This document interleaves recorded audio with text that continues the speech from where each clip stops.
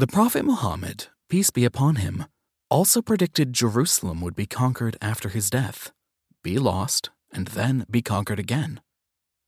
He prophesied the conquest of Persia, Rome, and Egypt. Muslims conquered Constantinople, modern-day Istanbul, after his death, as predicted. Prophet Muhammad, peace be upon him, predicted Islam would spread to the far eastern and western ends of the world, and now we see Islam has spread worldwide, encompassing 24% of the world population.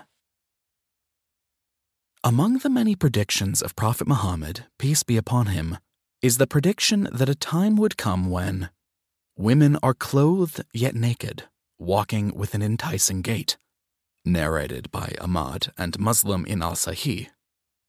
Today, we see women worldwide walking the streets with many body parts exposed, flaunting their beauty as the Hadith predicted.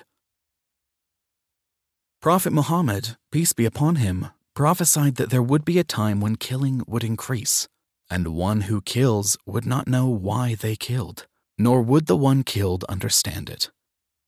One can see this happening in modern wars and gang-related conflicts. Prophet Muhammad, peace be upon him, prophesied the increase in usury and interest, which are unethical and exploitative, since they make the rich richer at the expense of the poor.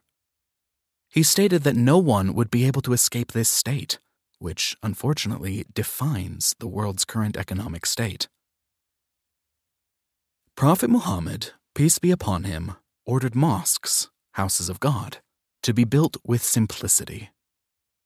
He prophesied a time when mosques would be like palaces, and now we see many huge, beautiful mosques worldwide, with pillars, chandeliers, domes, beautiful colored carpets, and marbled floors.